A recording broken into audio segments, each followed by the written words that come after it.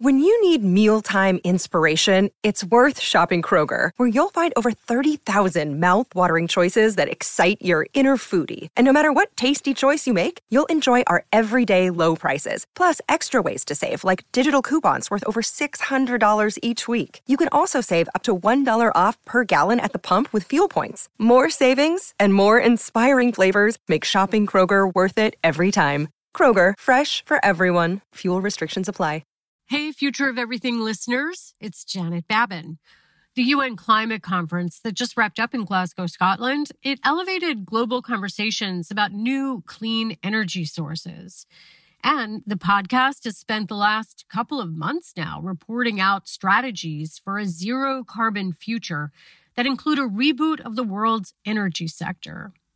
And earlier this year, we reported on a development that could one day reboot the energy sector in a completely different way by eliminating electrical resistance, thereby dramatically improving energy efficiency. This is the game-changing potential of superconductivity. If the world could harness it, we could make trains that run routinely from New York to California in record time and power rockets that could fly to Jupiter. We're taking this holiday week as an opportunity to bring back this popular episode. Hope you enjoy.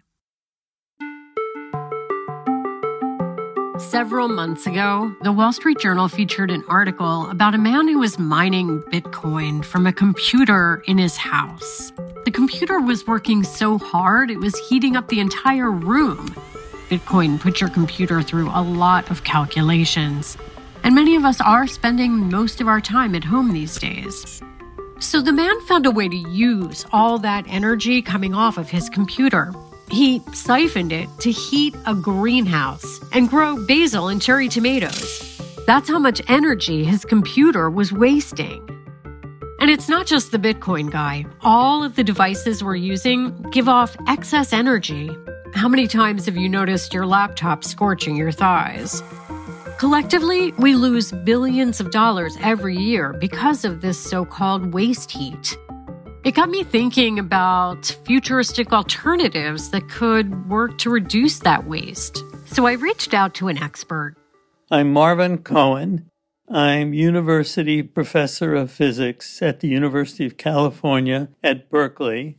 Dr. Cohen explained that this waste heat from all of our devices happens because of friction, too much friction from electrons.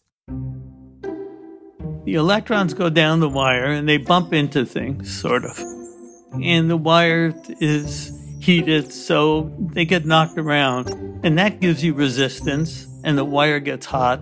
Cohen says that friction is called electrical resistance. And it's just what happens when you conduct electricity. It's normal. It means that some of the energy gets lost. But there is a way to get around it, to manipulate the electrons so the wires don't get hot and energy doesn't get lost. So if you could bring them together and keep them together, you'll have a superconductor. Superconductivity, the ability to conduct electricity without any kind of interference or electrical resistance. Materials that are perfect conductors of energy. Dr. Cohen says it's really hard to bring the electrons together to get them to pair up like this. You have to find the right material and then put them under extreme conditions, super cold or high pressure. But when you do, these materials become almost magical. They conduct energy without electrical resistance. They're perfect conductors of electricity.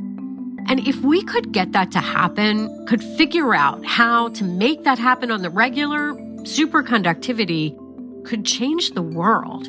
Cohen says it would mean super high-speed trains that can go as fast as planes. And it could make our energy problems almost disappear. If you could hook up Niagara Falls to Berkeley and get all the electricity from Niagara Falls to Berkeley without any losses, it would be incredible. We could even make a space rocket that could get us to the outer reaches of our solar system. Forget about Mars. Maybe we can go to Jupiter. Basically, superconductivity is the holy grail of physics. But like the Holy Grail, superconductivity has been just out of reach. From the Wall Street Journal, this is The Future of Everything. I'm Janet Babin. Today on the podcast, why scientists have been on the quest for superconductivity for so long, and whether the latest advances will jettison us to Jupiter or send us all back to the physics lab.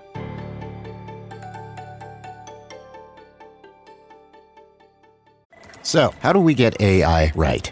Well, we need the right volume of data, the software to train it, and massive compute power, or... Another one bites the dust.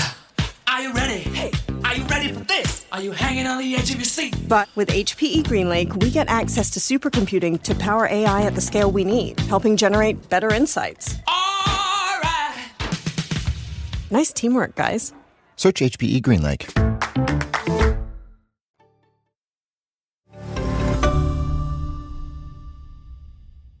The science of superconductivity happens on the subatomic level. So, to understand what's happening here, we're going to have to take a quick trip back down high school science class memory lane. Electricity is caused by electrons moving as a current in metal. But even though they're moving as a current, there's a lot of interference going on. Again, they're bumping against atoms that are vibrating. And they create that electrical resistance we talked about. More than 100 years ago, a scientist was messing around with mercury and he cooled it down really cold, like they do in physics, close to absolute zero, negative 459 degrees Fahrenheit. And when he did that, the mercury suddenly lost all that electrical resistance. All at once, boom, gone. That was like magic. And at the time, it was unexplainable. So scientists started to try and figure out what was going on here. In the 1930s, another scientist called Meissner found that if he cooled a metal down, it would also expel its magnetic field. Eventually, scientists discovered that if you put these materials near a magnet, it would levitate. That is now called the Meissner effect. These two findings are now considered the key properties of superconductivity. One, a material, often a metal, loses all its electrical resistance. And two, it expels its magnetic field, allowing magnets to float. Both of these findings won their respective researchers a Nobel Prize. In the 50s, three scientists, Bardeen, Cooper, and Schrieffer, developed a scientific theory for why this was happening, why some metals under super cold temperatures would become superconductors. Dr. Marvin Cohen at UC Berkeley says it's because instead of the electrons repelling each other, when it gets really cold, they pair up, like they're at a dance party. But he explains it's kind of like a dance party during COVID-19. The pairs are binding, but they're far apart from each other. You're 15 feet away. So between you and your partner, let's say you're both wearing red hats, so you know each other.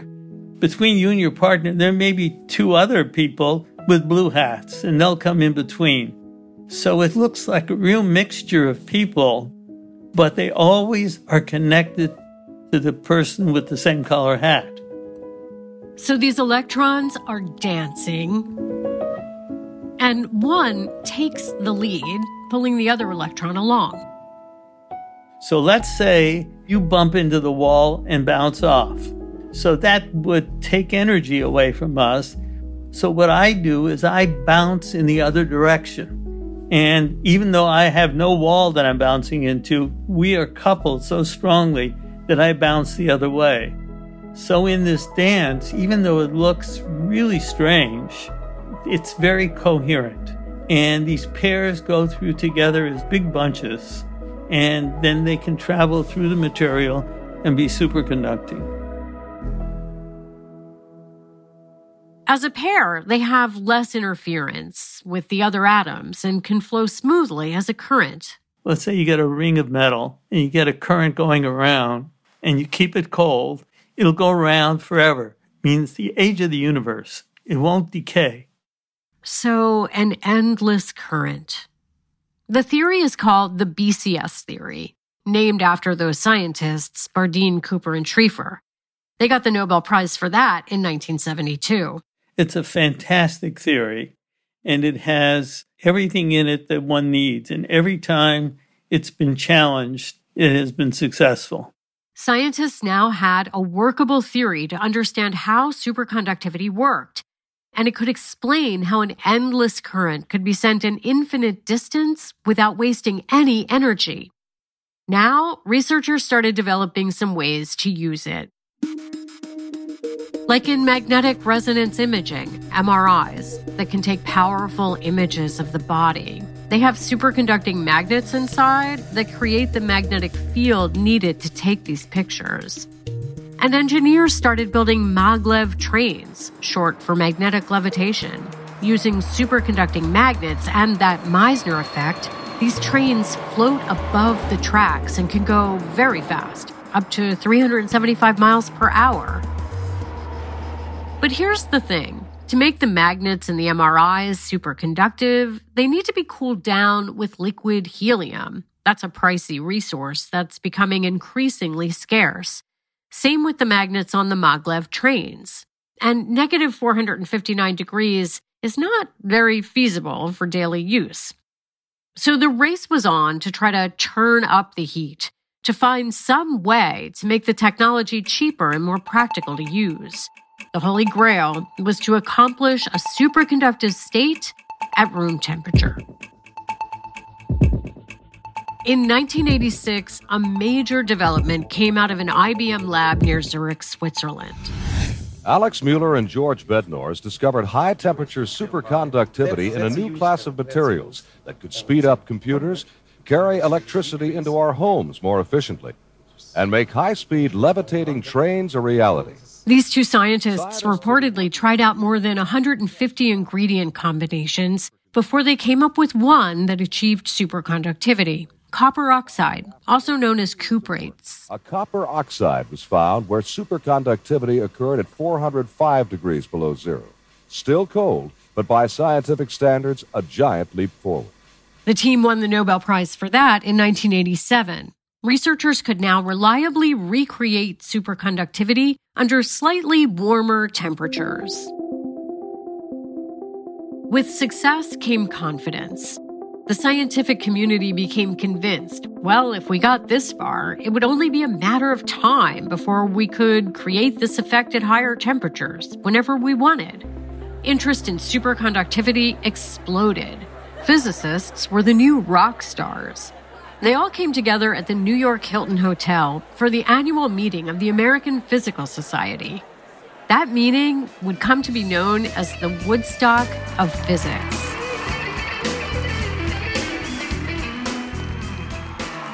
Instead of attracting the usual couple hundred researchers, thousands showed up. Everyone who was anyone in science was there. Absolutely. I was at the Woodstock of Physics. It was fun to be a physicist at the time. It was really euphoric. We thought sky would be the limit for superconductivity. Dr. Cohen from Berkeley was there too. We rushed to that meeting, and it was unlike any March meeting I'd ever been to. And the place was crawling with people. Hotel resources were overwhelmed by all these scientists. That downstairs, the snack bar will be open until about midnight. Spillover rooms with televisions had to be set up for those who didn't fit inside the banquet hall. In old videotapes of the meeting, scientist after scientist approaches the overhead projector. Papers akimbo, mustaches all trimmed, blazers unbuttoned by this point. Thank you. Today, I would like to report my quest for high-temperature superconductors. I'd like, if I could, just to show one more transparency. I know it's late. I hope to make this talk worth your wait. Okay, we have perhaps time for a few questions. It's only 3, you know. The marathon of presentations kept on going well past 3. People hung out till dawn. Dr. Cohen says the meeting was exhilarating. And everybody was jumping up and down, excited, and talking about how in just such a short period of time, they're going to get up to higher temperatures.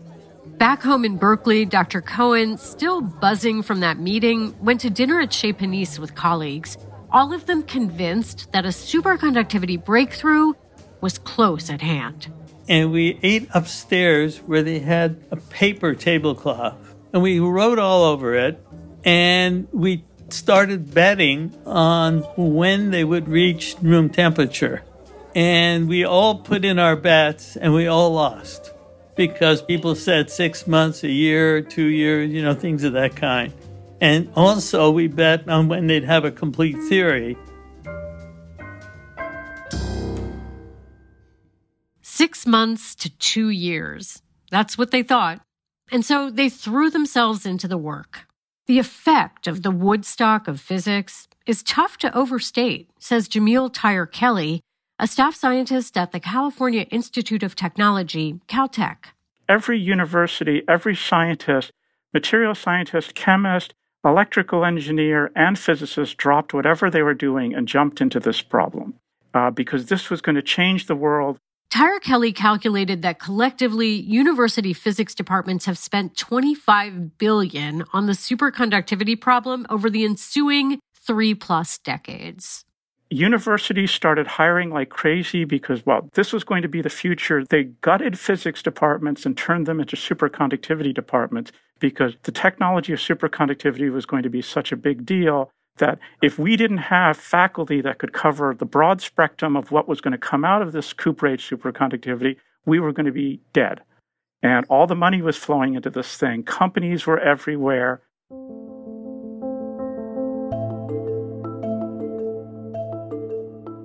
Since the frenzy of that conference, it's been kind of a letdown. Like the promise of Yasgur's farm, the Woodstock of physics failed to live up to its hype. So what happened? Tyre-Kelly says physicists tried to fit the work into their specialty to recreate their own theories, each convinced they'd solved superconductivity. But the electrons had other ideas. The electron didn't give a damn about anybody at any university or what degree they had. It was doing what it was going to do. And it did a little bit of every subfield, and nobody was equipped to handle it. And so basically, you have this disaster here where hundreds of thousands of papers and no results. Overcoming the temperature barrier has turned out to be a lot more difficult than physicists imagined. Then, in 2020, a breakthrough. A lab at the University of Rochester reported that they'd discovered the world's first superconductor at room temperature. So, has the Grail been found? We'll find out coming up. This episode is brought to you by Vanta. Managing the requirements for modern security programs is increasingly challenging. Vanta's trust management platform helps you quickly assess risk, streamline security reviews, and automate compliance for SOC 2, ISO 27001, and more. Plus, save time by completing security questionnaires with Vanta AI.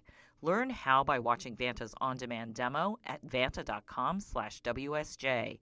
That's VANTA.com/WSJ.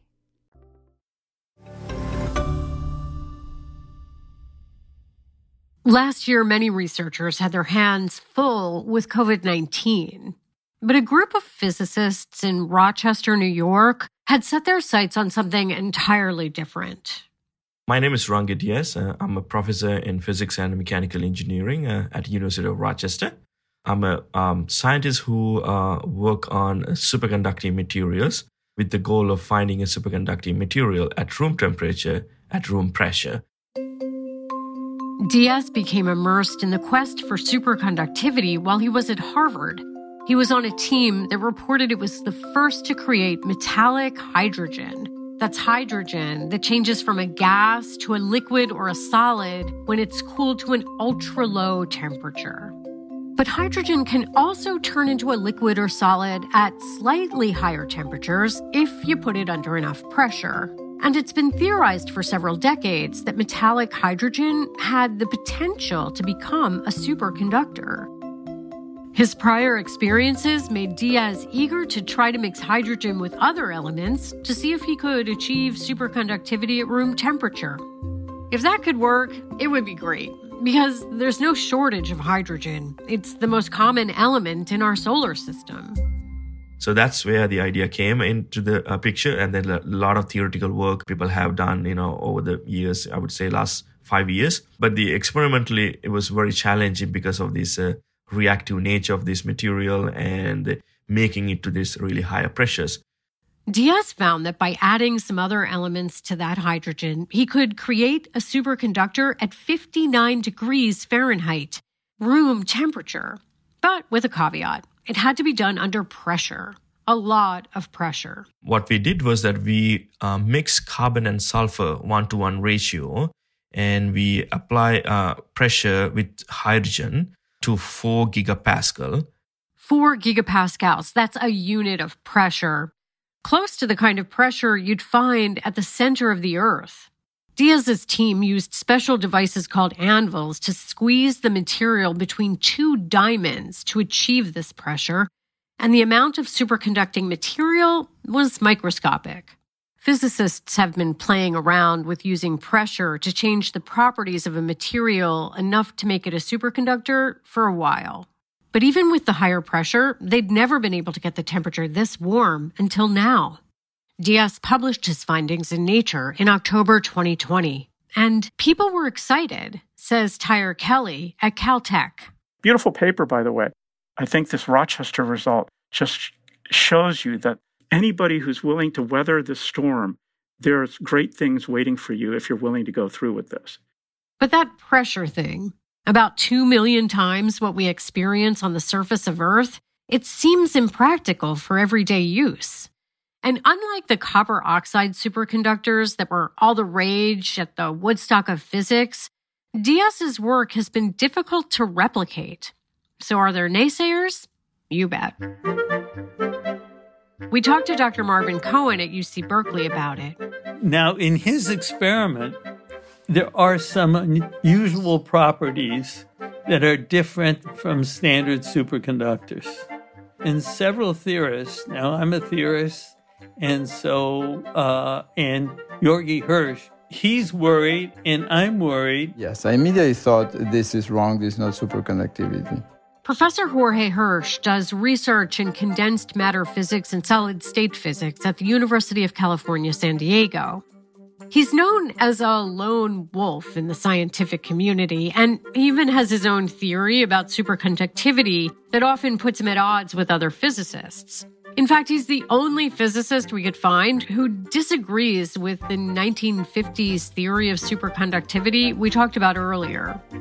Now, Professors Hirsch and Cohen, they rarely agree on anything, but both have concerns about the latest superconductivity research.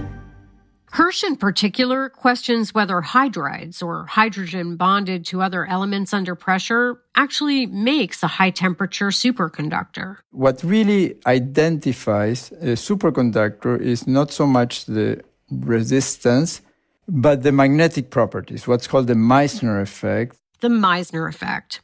We talked about this earlier. It's the expulsion of magnetic fields from the interior of superconducting materials that allows for things like levitating magnets. To Hirsch, the thing that's fundamental to all superconductors is that they are able to sustain an endless current with this effect. And the magnet floats there forever. It never falls down because the current is circulating without any resistance. And this latest work with hydrogen, Hirsch isn't convinced that this happened. That's the key experiment that you need to show that the hydrogen and the pressure will have the ability to sustain a persistent current. I would say there is no demonstration that these materials are superconductors. Now, Diaz says he performed calculations that prove it happened, but Hirsch, along with Dr. Marvin Cohen at UC Berkeley, say they want to see this replicated. The point is to try to get the experiment reproduced over and over again. And I certainly hope that they get everything straightened out and it's correct. but we're still waiting for more proof. But it would be really very impressive achievement. So, one step forward, one step back. You'd think by now we'd have given up on superconductivity. So why do we keep trying? Well, because, like the Holy Grail, there could be a huge payout if you get it right. That's next. The Claude 3 model family from Anthropic is your one-stop shop for enterprise AI. With models at every point on the price-performance curve, you no longer have to make trade-offs between intelligence, speed, and cost. Claude 3 Opus sets new industry benchmarks for intelligence. Sonnet strikes the perfect balance between skills and speed, and Haiku is the fastest and lowest-cost model on the market, perfectly designed for high-volume, high-speed use cases. Join the thousands of enterprises who trust Anthropic to keep them at the frontier. Visit anthropic.com/Claude today.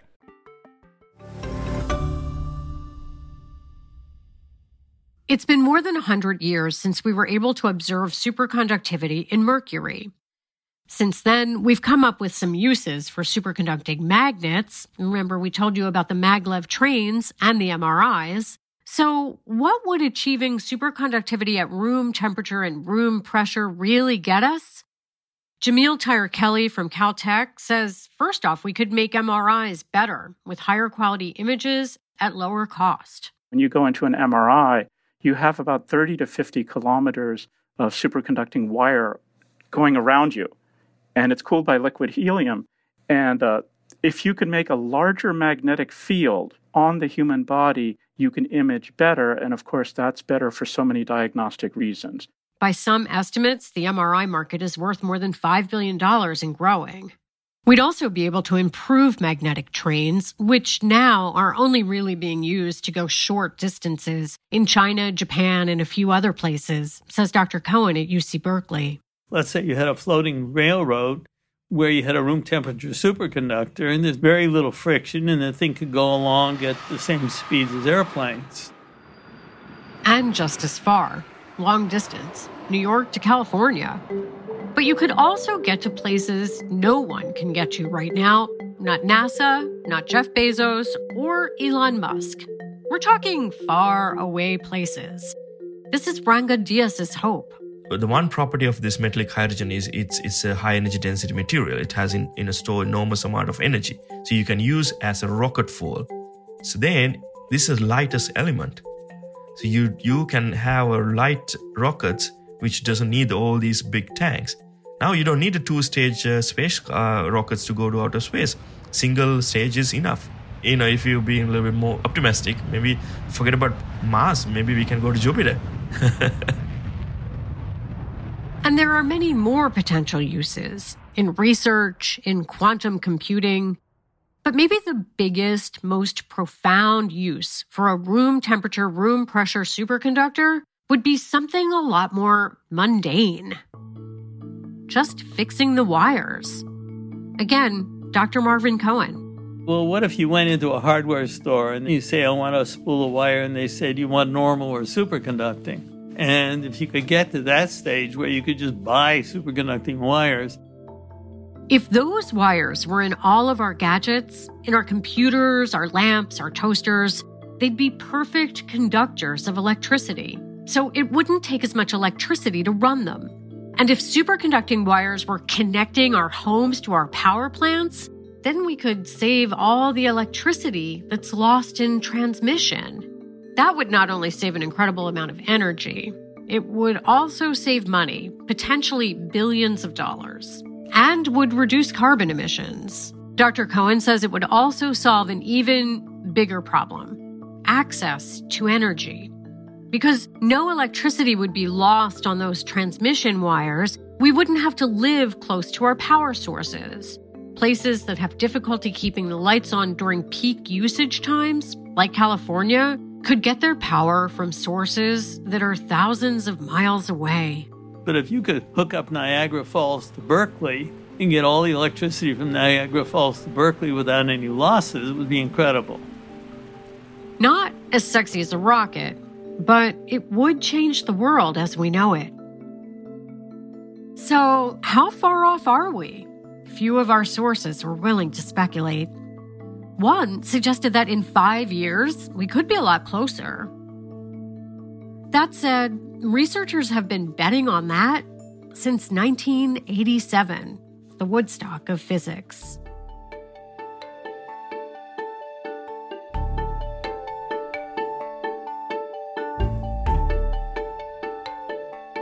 The Future of Everything is a production of The Wall Street Journal. Stephanie Ilgenfritz is the editorial director of The Future of Everything. Lee Camping-Carter is deputy editor of The Future of Everything. Special thanks to the American Physical Society and IBM Research for use of archival audio. Our fact checker is Maddie Bender. Sound design for this episode by Sarah Gibble-Laska. Our producer is Casey Georgie. Kateri Jochum is the Wall Street Journal's executive producer of audio. I'm Janet Babin. Thanks for listening.